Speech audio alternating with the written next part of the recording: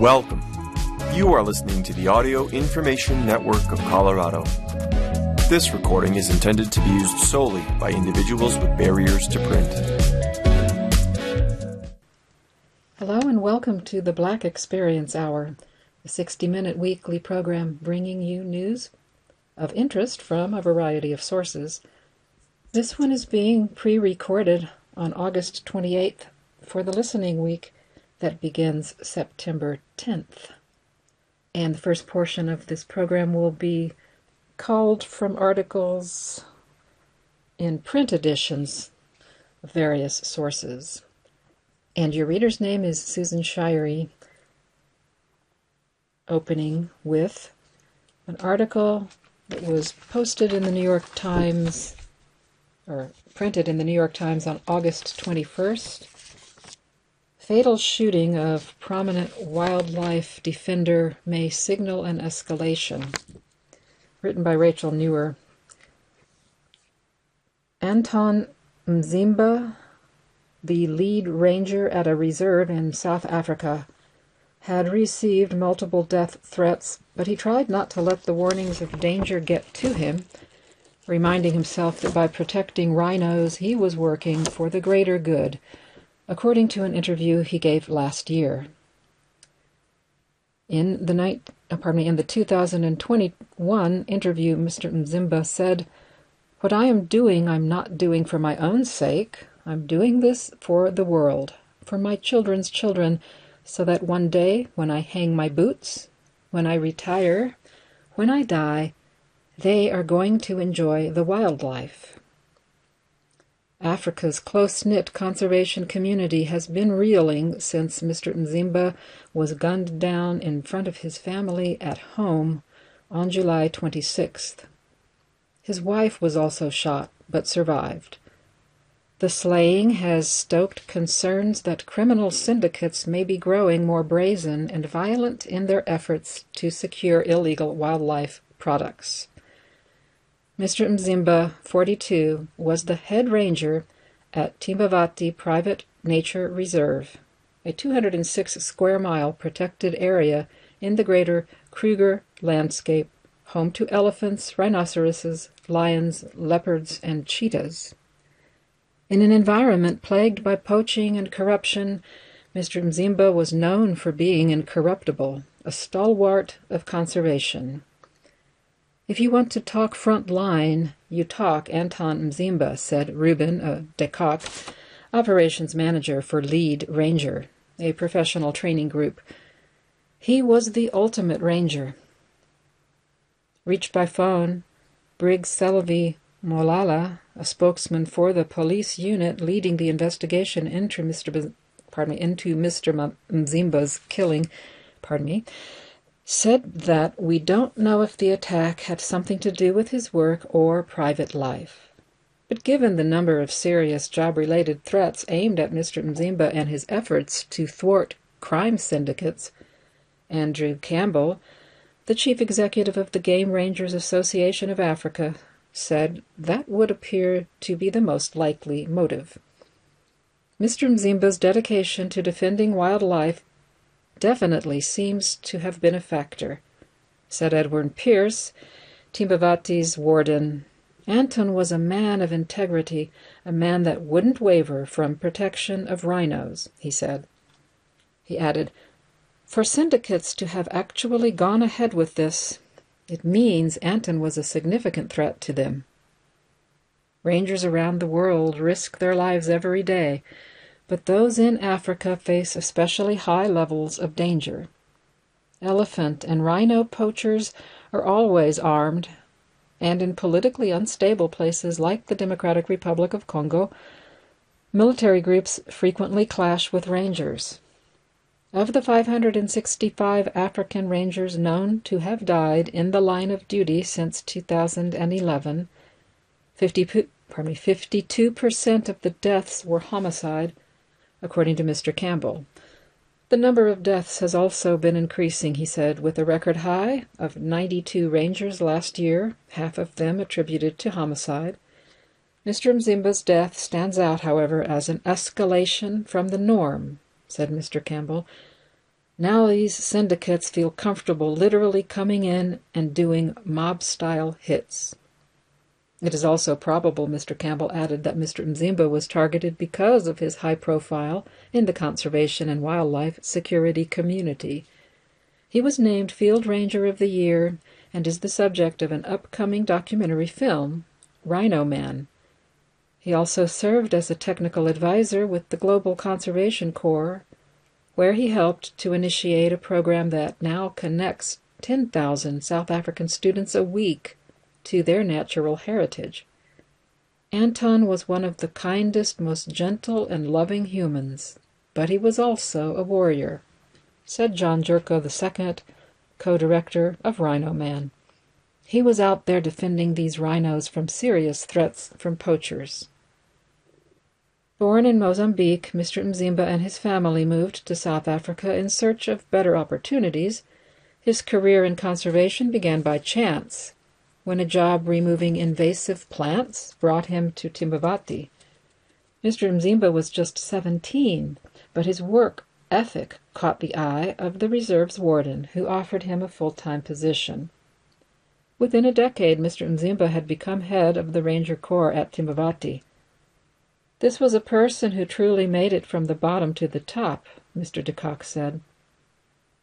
Mr. Mzimba often said he viewed wildlife protection as his duty as a Christian, and he was also renowned for his loyalty. When Mr. Mzimba started working in Timbavati in 1998, the poachers he apprehended were mostly poor men who sneaked into the reserve to hunt animals for food.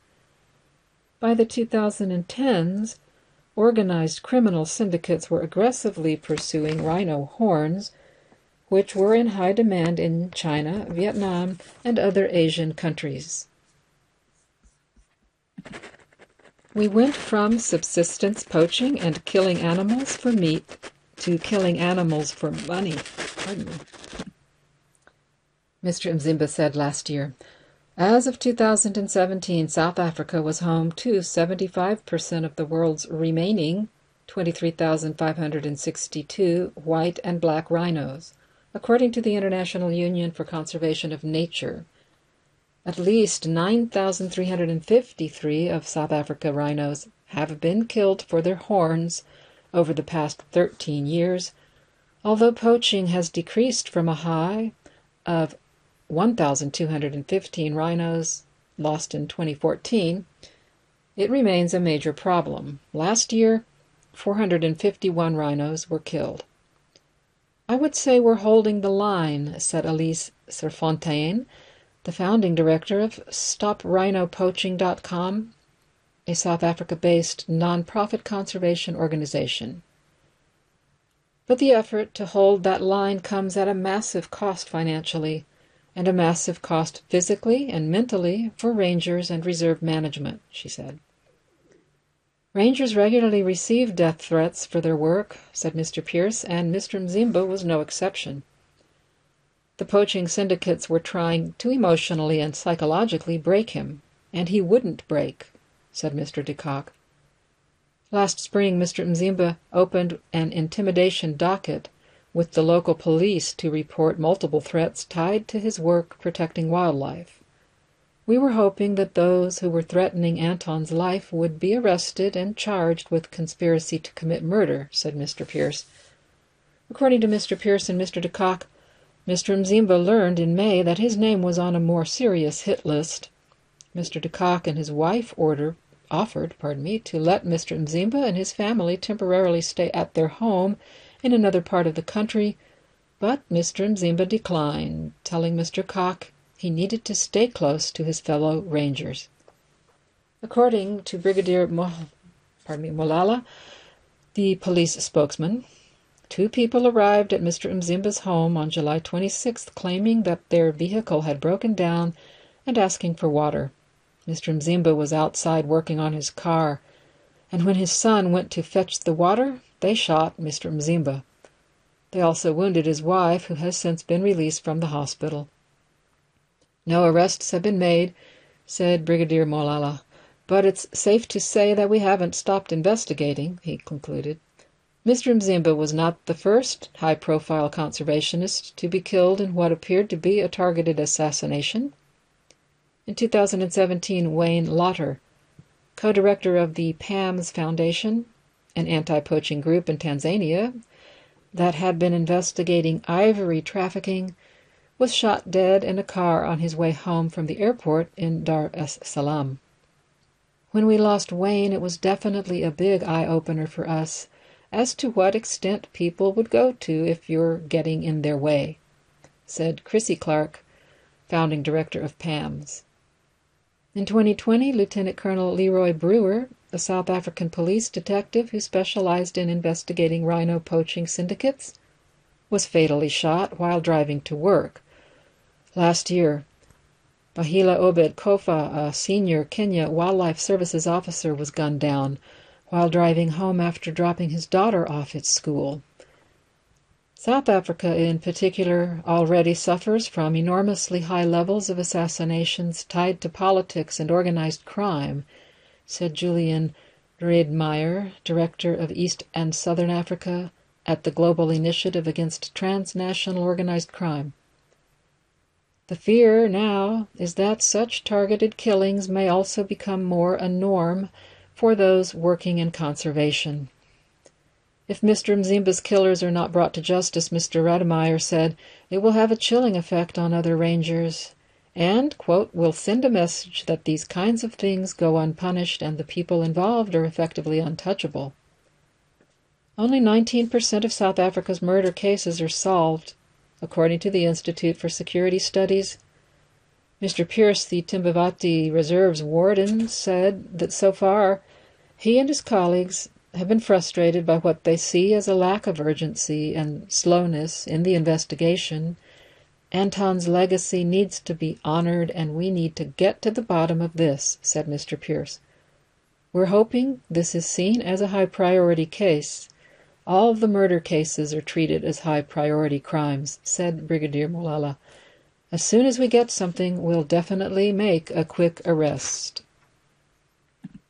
The next article comes from the same edition of the New York Times, August 21st, written by Saki Gnafo.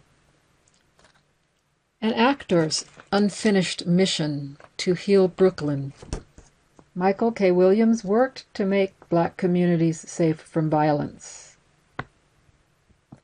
3 months before he died last year, the actor Michael K. Williams spent all day at a block party in the Brownsville neighborhood of Brooklyn.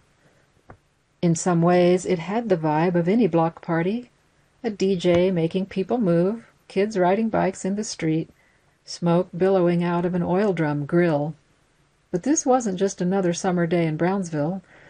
Mr. Williams and a group of community activists had persuaded 7 of the politicians hoping to be New York's next mayor to show up, granting them a forum to explain why they deserved the support of a black community that was used to being ignored. One by one, the candidates took turns sitting at a folding table in the middle of the block and fielded tough questions from a panel of young people who lived there. Some of those young people belonged to a gang. Many had lost friends and family members to gun violence, and few had faith in the government's ability to protect them. Mr. Williams sat at the table too, listening intently. When Eric Adams arrived wearing a tight orange T-shirt with the slogan, "We can end gun violence," Mr. Williams expressed concern over his use of the term law and order at a recent debate. He chose his words with care, the thumb and forefinger of his right hand pressed together in concentration. Mr. Williams asked, "Do you think putting more police on the streets is the way to deal with the violence in our community right now?" Mr. Adams assured him that he didn't. "We don't need an over-proliferation of cops," said Mr. Adams. "People commit crimes because of a lack of resources that come from the city."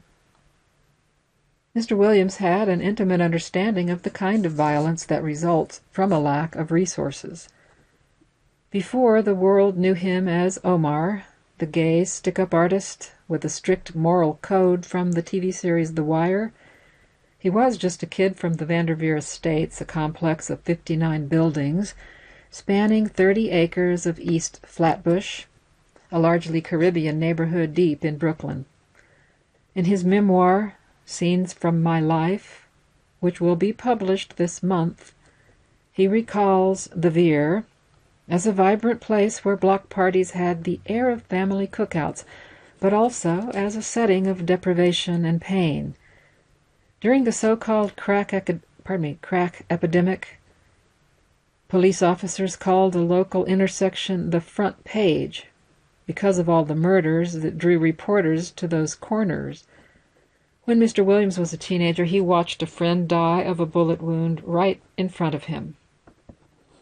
Toward the end of his life, Mr. Williams devoted himself to making Brooklyn's black communities safer. He pursued this mission in part by helping build a model for organizing that he hoped would eventually inspire a national movement. Through this initiative, called We Build the Block, he and the other organizers held block activations throughout Brooklyn, culminating in the mayoral summit in Brownsville. Teenage activists would engage their neighbors in conversations about the political process and register them to vote. The group deliberately chose blocks that the police regarded as gang strongholds, while persuading the police, remarkably, to stay out of the way. It was a way to say, "We can take care of our own," Mr. Williams wrote in his memoir. None of these events, as he noted, were ever disrupted by violence. Last summer, We Build the Block took on an ambitious new challenge. With the help of a black police captain who was interested in unconventional approaches to crime reduction, it began planning to pay a group of young people touched by gang violence to take part in Healing Circles, a weekly conversation led by a therapist. In August, one of Mr. Williams' collaborators, Dana Rachlin, a white woman in her 30s from Staten Island, texted Mr. Williams that one of their requests for funding was out in the universe. Mr. Williams replied, "Damn right it is." That was the last time she heard from him. 1 week later, on September 6th, Mr. Williams was found dead of a heroin and fentanyl overdose in his apartment in Williamsburg. The Healing Circles began the next month. At the first session, a facilitator used singing bowls in an attempt to get the kids to meditate. It didn't go well. As the kids horsed around and mocked the activity, Ms. Rachlin, thought about Mr. Williams. If he'd been there, she thought, the kids would have followed his lead. Lying on a yoga mat, she began to cry. And then she thought about one of the reasons Mr. Williams had been so good at connecting with people: his sensitivity to the pain of others. These boys, she knew, had lost friends too. Mr. Williams' interest in community organizing can be traced to his mother. He describes her in the memoir as an energetic, caring woman who taught Sunday school, opened a daycare center in their building, and cultivated a network of relationships with community leaders. He loved and admired her. He also feared her. After his father left when he was 11, his mother tried to protect him from the violence that surrounded them by forbidding him to fight, a rule that she enforced, as he pointed out, by inflicting violence on him herself. Frustrated by his defiance, she would sometimes tell him that he was unworthy of God's love. He grew to be sensitive and insecure, the softest kid, he writes, in the projects. After 2 older men molested him, he fell into a dark, empty state. His willingness to venture back into that state, to conjure up his most painful memories for the sake of an acting role, was the quality that would most clearly define him as an artist. The scar across his face, sustained in a razor attack outside a bar on his 25th birthday, seemed to tell of deeper wounds. "We are all broken," he notes in the book, "and people find it astonishing to see the inside made so visible." when he was 35 when he landed his most iconic role. A fan of The Wire might have assumed that the guy playing Omar shared the show's political outlook, its outrage at the drug war. But he still knew close to zero about politics when the fifth and final season aired. That began to change when an African-American senator from Chicago, running for president that year, declared Omar Little to be his favorite character on his favorite show. Around the same time, Mr. Williams was arrested on drunken driving charges twice in 6 months. He had struggled with an addiction to alcohol and cocaine, crack and powder, since he was a teenager. Ordered to do community service, he offered to talk about addiction to high school kids. What began as an obligation became a passion. While Barack Obama's praise sparked an interest in the political forces affecting Mr. Williams' community, the school visits awakened him to the possibility that he could redeem himself by working with young people. But it would still be years before this would become the guiding insight of his life. In 2016, he appeared in The Night Of, an HBO drama about the moral rot of New York's criminal justice system. Playing a charismatic former boxer confined on Rikers Island, he often thought about his nephew, Dominique DuPont, who was convicted at 19 of second-degree murder. Serving 25 years to life in prison, Mr. DuPont started a mentorship program and in 2017 received clemency from Governor Andrew Cuomo. The Night Of tells a less redeeming tale, and the performance took Mr. Williams to a dark place. He was willing to sacrifice himself for some roles, Mr. DuPont told me, and those happened to be the characters that people loved the most. After years of sobriety, Mr. Williams began using drugs on the set, an actual prison in upstate New York. It got so bad, his memoir revealed, that the shoot had to be shut down for a day. While promoting the series, Mr. Williams realized he wanted to learn more about the mass incarceration of young people from neighborhoods like his. This led him to make Raised in the System, a documentary that captures the vulnerability and neglect of incarcerated children. Mr. Rockland, who met him as he was finishing that film, helped him organize a series of screenings for police officers, correction officers, prosecutors, and judges. We wanted the power holders to bring compassion and empathy to the youth before them, their families and communities, she said. Miss Rockland was in some ways an unlikely ally. She had grown up in a conservative Staten Island household. As a teenager, she made campaign calls for George W. Bush. She recalls assuming that people who committed crimes were bad. But after college, while working as an advocate for crime victims in the Staten Island courthouse, she found herself for the first time spending time around young people who had been arrested and jailed. It was eye-opening. She soon began working with adolescents who had been getting into trouble, eventually starting a nonprofit.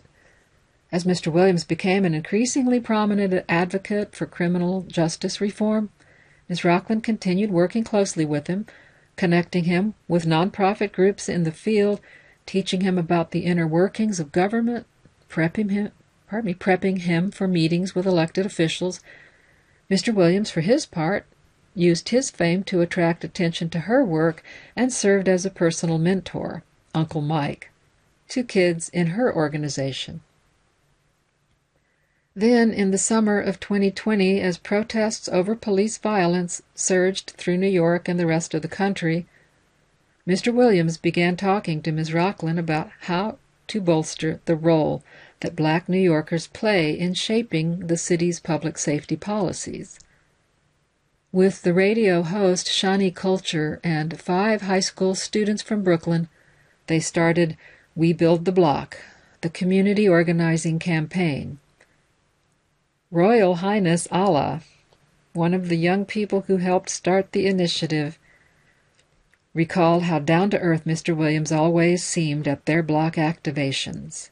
He was outside at every event, he said, No security, no nothing, talking with the old people and the people rolling dice and smoking weed, getting to know where their head's at, spreading the word about how to make the community safer.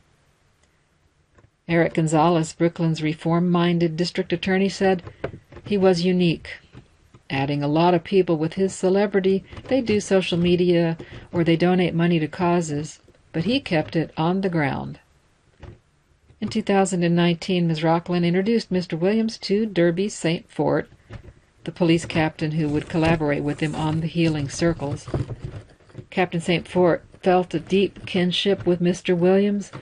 With all his success, he didn't feel deserving, said the captain. I felt the same way at times.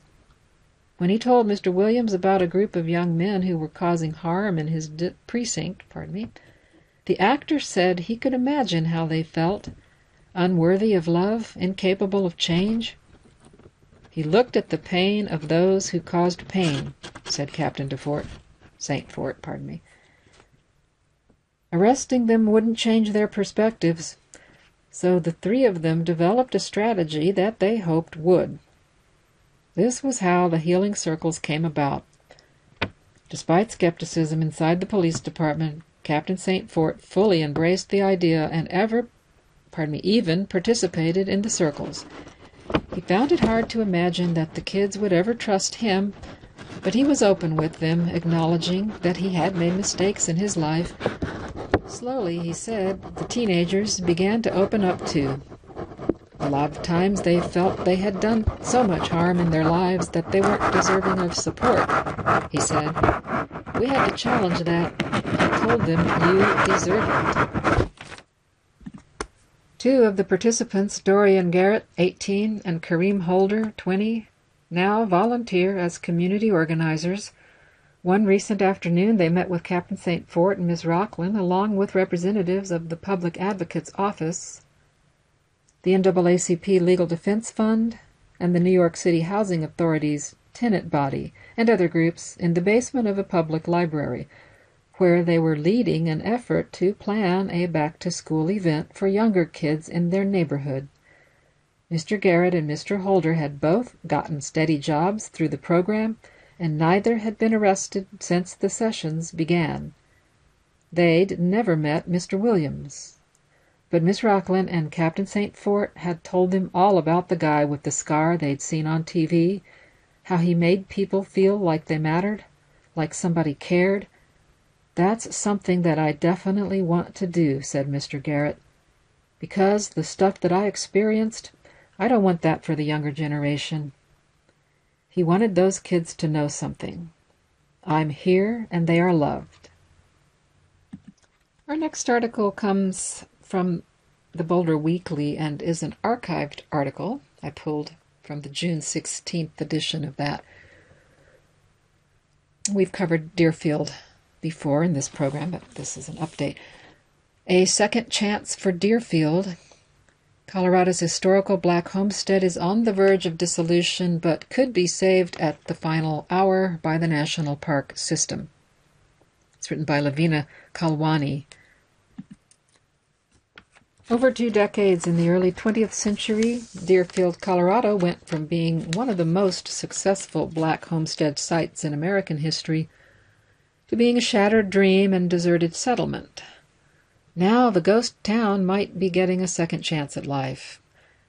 The 1910 homestead site, located 80 miles northeast of Boulder in Weld County, went through many highs and lows in its short history. After years of soaring praise in black newspapers across America, weather changes in the area led to crop failure and the homestead's eventual abandonment.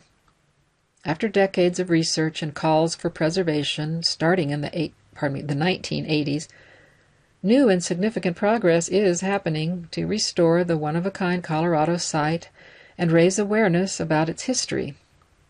Efforts that were commended at the 2022 Dana Crawford and State Honors Awards ceremony on June 9th, hosted by Colorado Preservation Incorporated, CPI, a nonprofit that promotes awareness, education, and technical services to threatened sites such as Deerfield. The story of Deerfield is a story of perseverance. of how the black community navigated a difficult time in American history, with World War I on the horizon and the KKK on the rise, and of how Coloradans today refuse to allow history to be erased. Despite Deerfield's tragic end, it serves as an important source of black history and pride. Dr. George June, professor of Africana Studies at the University of Northern Colorado, UNC, and a leader in Deerfield's preservation movement, says, "Many people, no matter if they're black, white, Latino, Asian American, whatever, have no idea that black people built their own towns, their own communities, and that many of them were successful. Black people were determined, in spite of everything, to own their own farms, to own their own houses, to take care of themselves, to have their own governments in their communities, their own churches and so forth, and to do for themselves." The National Park Service survey. In a letter dated May 11, 2022, the Department of Interior, which houses the National Park Service, agreed to conduct a reconnaissance survey to determine whether the Deerfield Homestead site merits further consideration as a potential unit of NPS. The letter did not include a date or timeline for the study, but it stated it likely would not begin until 2023. Reconnaissance surveys evaluate whether a site fits 4 criteria for national significance, as outlined by NPS. It must be an outstanding example of a particular type of resource, possess exceptional value or quality in illustrating or interpreting the nature or cultural themes of our national heritage. That's of our nation's heritage. Offer superlative opportunities for recreation, for public use and enjoyment, or for scientific study, and retain a high degree of integrity as a true, accurate, and relatively unspoiled example of the resource. The survey request comes as part of Representatives Ken Buck, Republican, Colorado District 4, and Joe Negus's, Democrat, Colorado District 2, bipartisan effort to preserve Deerfield through legislative action. HB 6438, the Deerfield Study Act, is currently still in the House.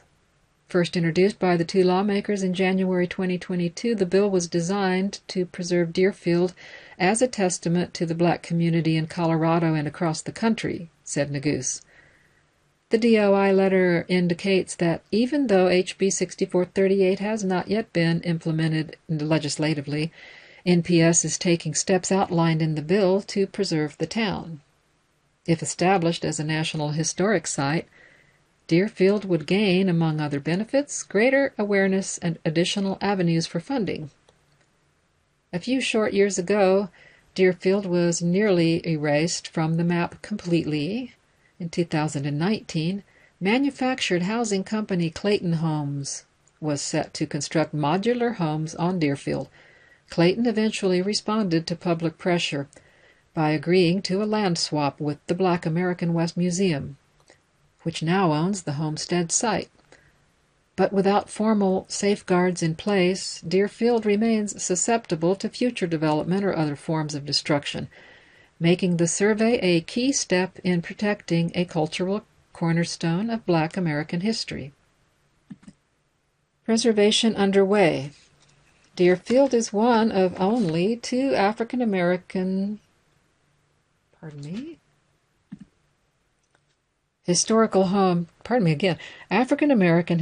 town sites in the country that have standing structures remaining, said Andrew Feinstein, president of UNC, at the 8th Annual Deerfield Conference on May 21st. The once bustling town has only 3 buildings left: the Deerfield Filling Station, a diner, and the home of the town's founder, O.T. Jackson. These 3 structures, in addition to a fallen lunchroom and blacksmith shop, have been the focus of recent preservation efforts. The urgency of preservation is high, as Dr. Robert Brunswig, Professor Emeritus of Anthropology at UNC and a leader in Deerfield research, notes. These are deteriorating buildings that are over a century old. The past several decades have chipped away at Deerfield's remaining structures. For example, the town grocery store fell in the late 1990s, so the pressure to save what's left from a similar fate is high. In late 2021, the standing buildings were secured through protective chain link fencing, heavy-duty doors, and thick polycarbonate window coverings. Termed mothballing, these measures address the ongoing threat of vandalism at Deerfield. People would come in, break through the windows and the doors, explains June. We find empty beer bottles, whiskey bottles. People urinate inside, defecate inside, put graffiti inside. In April and May of 2022, the site underwent weeks of hazmat testing and abatement that resulted in the removal of lead-based paint and asbestos. As of late May, the process was nearly complete, marking the first step of an existing UNC preservation project funded by a $500,000 NPS grant awarded in September 2021. We started a little later than we would have hoped, said Brunswick, due to the inability to work on the site during winter. The next steps. Now and in the coming months, the NPS grant will support preservation efforts focused on building, stabilization, and exterior restoration to return the structures to their historic appearance. To start, this will include an architectural study of the walls and buildings to plan and design areas of work. It will be followed by the actual restoration of roofs, siding, foundation. The goal, said Brunswick, is for the exterior of the filling station and O.T. Jackson's house to look more or less like what they looked like in, say, 1920. Kim Grant, the Endangered Places Program Director for CPI, anticipates this process will take about 2 years. He also says a separate grant through the Colorado State Historical Fund was allocated in June this year, which will provide more than $49,000 in funding for the architectural design and restoration of the interiors. In 2010, BAWM began hosting Deerfield Days, which spurred the interest and recognition that Deerfield receives today. CPI highlighted Deerfield as one of those important sites that helps to tell the story of Western migration of Black Americans. It's a remarkable story. Deerfield's story. Deerfield was known in the mid-1910s through the early 1920s for its agricultural success. Strawberries, turnips, wheat, and many other crops were not only common, but often yielded unusually large harvests. The town celebrated its prosperity through harvest festivals where even the governors would come out. That's how much of a well-known place Deerfield was, said June. It was also one of the few places where African Americans had their own homes, their own farms, said June, where a self-sufficient community was created, a reality not many in a deeply segregated America could achieve. 5 archaeological field sessions have been conducted at Deerfield over the last 10 years. A 6th began this June. Items recovered so far include glass beads, shotgun shells, a rubber shoe sole, and a 1920s car speedometer. What we're finding out there is not a lot of things that are really earth-shaking, June says, but add little pieces to the puzzle. The objects paint a picture of a middle-class community with some of the highest quality materials coming from the home of founder O.T. Jackson. A racially progressive town. Deerfield was exceptional not only for its farming, but for its level of racial integration. The town's school taught both white and black children, decades ahead of Brown v. Board of Education. Black farmers, one of whom owned the first wheat thrashers in the area, would lend their equipment to white neighbors and vice versa. By 1915, you got the rise of the Ku Klux Klan, says June, and Denver had one of the biggest claverns of Klan members in the United States. But out there on the farmland, the black and white farmers got along together. Additionally, black women and men in the area sought work at white houses and farms. They need to rely on each other in the harsh conditions of Colorado. Homesteading helped cultivate an environment of racial tolerance. But even when it came to recreation, Deerfield was unique. One early black settler, Squire Brockman, would host dances with his brother-in-law. Both black and white townsfolk came to enjoy the pair's fiddle and banjo. They danced on the same floor, which was extremely rare for the time. Deerfield's baseball team played against all of the white teams in the area. It was really kind of a model community in that sense, remarked June. The role of women. Though Deerfield was a trailblazer in racial integration, women bore the brunt of the day-to-day work that created success for the entire community. Homesteading was a difficult and expensive proposition, and men often, quote, went off to work building railroads, working in the towns, and working in the cities, such as nearby Denver, to supplement their income, says Brunswig. That left the wives to stay behind, raise the kids, and basically keep the farms going. So there was a lot of responsibility and a lot of stress for women. They were tough people.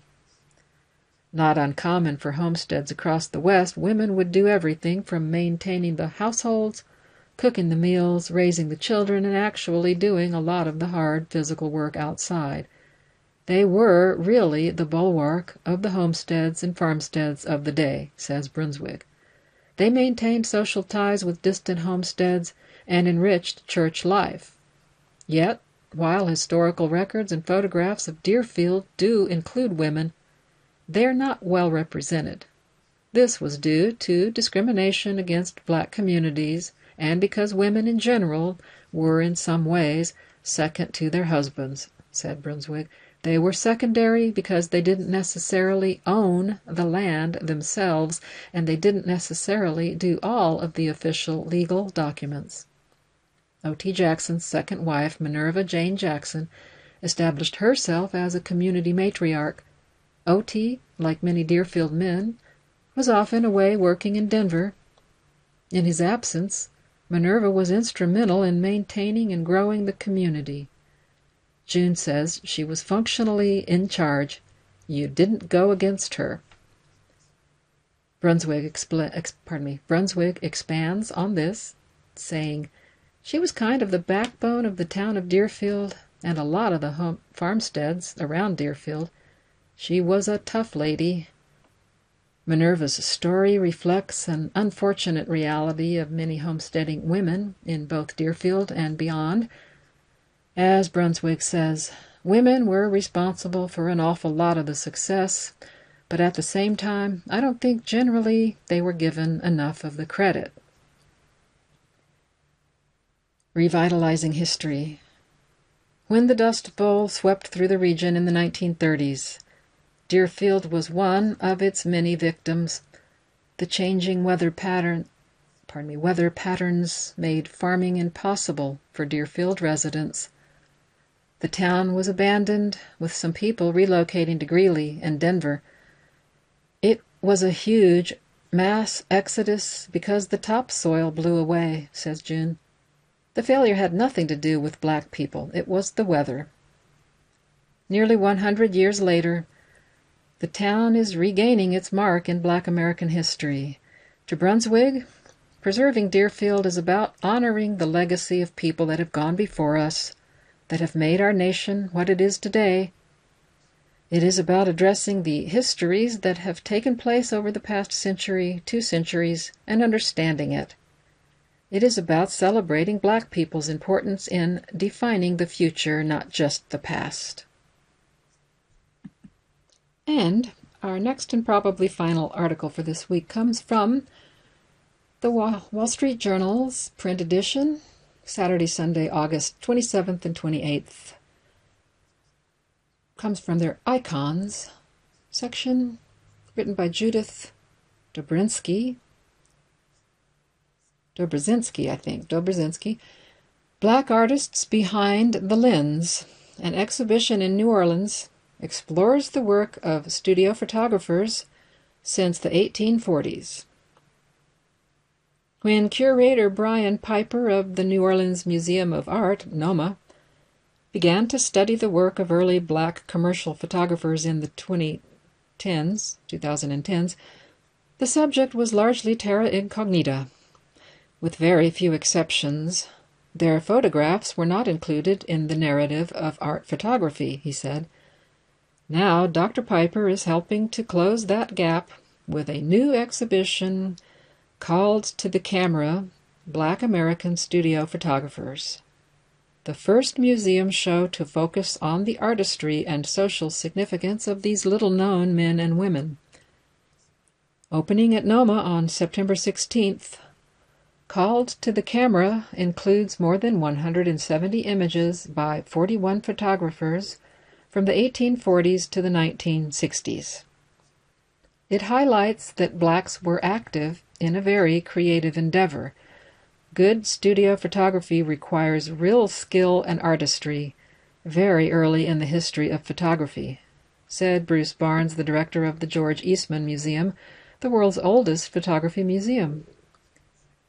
Their story begins soon after daguerreotypes were introduced in the U.S. in 1839, when a, quote, small number of black Americans began to make and sell daguerreotypes in businesses that initially were called parlors or galleries, Dr. Piper writes in the exhibition catalog. Portraiture was the prime subject, at least at first. Black patrons commissioned photographs for the same reason whites did, as keepsakes and to convey their place in life, their respectability, and their aspirations. Called to the Camera features several portraits by this first generation of black photographers, such as James Presley Ball, who operated a successful studio in Cincinnati, Ohio, in the 1850s and would photograph a number of celebrities during his long career, including Queen Victoria. In a portrait of Ball's brother-in-law, Alexander S. Thomas, from the late 1850s, the sitter strikes a dignified pose, formally dressed in a suit and tie, arm on a side table. Black photographers sometimes made portraits for white customers, often creating warm depictions, like Ball's Two Young Girls, circa 1891 to 1900. Shown in a rural setting, Augustus Washington, who opened a studio in Hartford, Connecticut, in the 1840s, photographed Sarah Tainter Bulkley Waterman, the young wife of a sea captain, in a formal pose. Washington soon would immigrate to Liberia, where he established a daguerreotype studio in Monrovia. But black photographers had an edge when working with black clients, thanks to their experience with lighting dark skin shades and tightly curled hair. As if to document that, a 1940 photograph shows Morgan and Marvin Smith, largely self-taught twin brothers who were famed for photographing life in Harlem, lighting and fixing the hair of Sarah Lou Harris Carter, one of the first black fashion and advertising models. After about 1910, some black photographers joined their white peers in adopting the techniques of pictorialism, using soft focus, short depth of field, and relaxed poses to produce more artistic, expressive images. The show offers an example in the New York photographer C.M. Battery's 1915 portrait of Margaret Murray Washington, the wife of Booker T. Washington. Beyond portraiture, black photographers also began to create more ambitious and sophisticated images. James Van Der Zee, a leading light of the Harlem Renaissance, frequently manipulated negatives and assembled photo montages. His Wedding Day, Harlem, parentheses, Future Expectations, from 1926, depicts the happy couple in an elaborate columned setting. In the foreground, Van Der Zee overlaid another negative to produce the vague image of the child they dream of having. Family Album, parentheses, Memories, from 1938, inserts a ghostly image of a deceased girl hovering over her father and siblings as they peruse an album, a dog at their feet. Photographers who started off in the studio often went on to create more artistic documentary images. Dr. Piper points to Sisters of the Holy Family, classroom portrait, circa 1922, a crisp, highly stylized photo by Arthur P. Badu that shows a group of New Orleans nuns reading, their habits creating an alternating pattern of black and white. Black photographers memorialized important occasions like birthday parties or the purchase of a new home or a car. They chronicled basketball and football games, art and dancing classes, assembly lines, and medical conventions. Called to the Camera includes photographs of the Glee Club of Tuskegee Institute in 1909 and a meeting of collegiate deans and educators in Negro schools at Howard University around 1930. From the beginning, black photographers captured celebrities too. The show includes 4 images of Frederick Douglass, including a daguerreotype made around 1855 by an unknown photographer, and one by B.F. Smith and Son of Portland, Maine, from 1864. Later pictures include Austin Hansen's Eartha Kitt teaching a dance class at Harlem YMCA from 1955, and Al Green in the Hooks Brothers studio, circa 1968, a long-established photo studio in Memphis, Tennessee. What's wonderful about the show is that we usually tell stories of social phenomena with a white cast of characters, said Mr. Barnes. This show uses a different cast of characters to tell a story that is a universal story. And once again, if you're in the New Orleans area, this opens September 16th, and it's going to be at the New Orleans Museum of Art. It looks like I have time for one more. This comes from Today news source. All-black female crew operates a flight to honor Bessie Coleman. This was posted Monday, August 22nd by Liz Calvario. And it comes courtesy of American Airlines. American Airlines celebrated the 100-year legacy of Bessie Coleman, the first black woman to earn a pilot's license, in a special way. The airline honored Bessie's legacy by hosting Gigi Coleman, the late pilot's great-niece, on a flight from Dallas-Fort Worth to Phoenix that was operated by an all-black female crew, from the pilot to flight attendants to cargo team and maintenance technicians, according to a press release. There were 36 women listed as members of the historic flight crew on American Airlines' website. I am grateful for American Airlines to give us this opportunity to highlight my great-aunt's accomplishments in the field of aviation, said Gigi, who is also president of Bessie Coleman Aviation All-Stars. Captain Beth Powell added, "I'm beyond thrilled to be a part of the crew where we're inspiring young girls of color, to see the various roles that these women play in every aspect to make this flight possible." The airline's Instagram also showed a video of the women gearing up for the flight. These women symbolize an empowering legacy, the words on the video read. 100 years ago, Bessie Coleman paved the way for this all-black crew to soar. Thank you, Bessie Coleman, for breaking down barriers for black women to continue to spread their wings in aviation. In a statement, the airline said it is, quote, being intentional in its efforts to diversify the flight deck, stating that black women, quote, have been notably underrepresented in the aviation industry, especially as pilots, representing less than 1% in the commercial airline industry. It added that through the American Airlines Cadet Academy, they are committed to expanding awareness of and increasing accessibility to the pilot career within diverse communities. Additionally, the day after the historic flight, the pilots, cadets, and members of the Bessie Coleman Foundation met with students at the academies at South Mountain in Phoenix to talk about careers in aviation, according to a video. In 1921, Bessie became the first African-American woman, the first woman of Native American descent, to hold a pilot's license.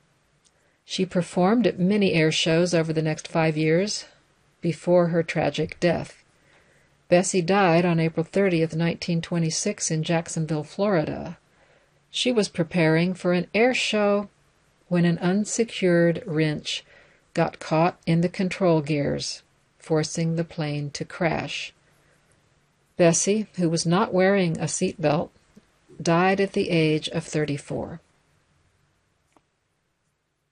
Well, that brings me to the end of our time for this week. Thank you for joining us for the Black Experience Hour. AINC programming is made possible by the Commerce City CDBG. If you enjoyed this program, please register for our free services at www.aincolorado.org or by calling 303-786-7777.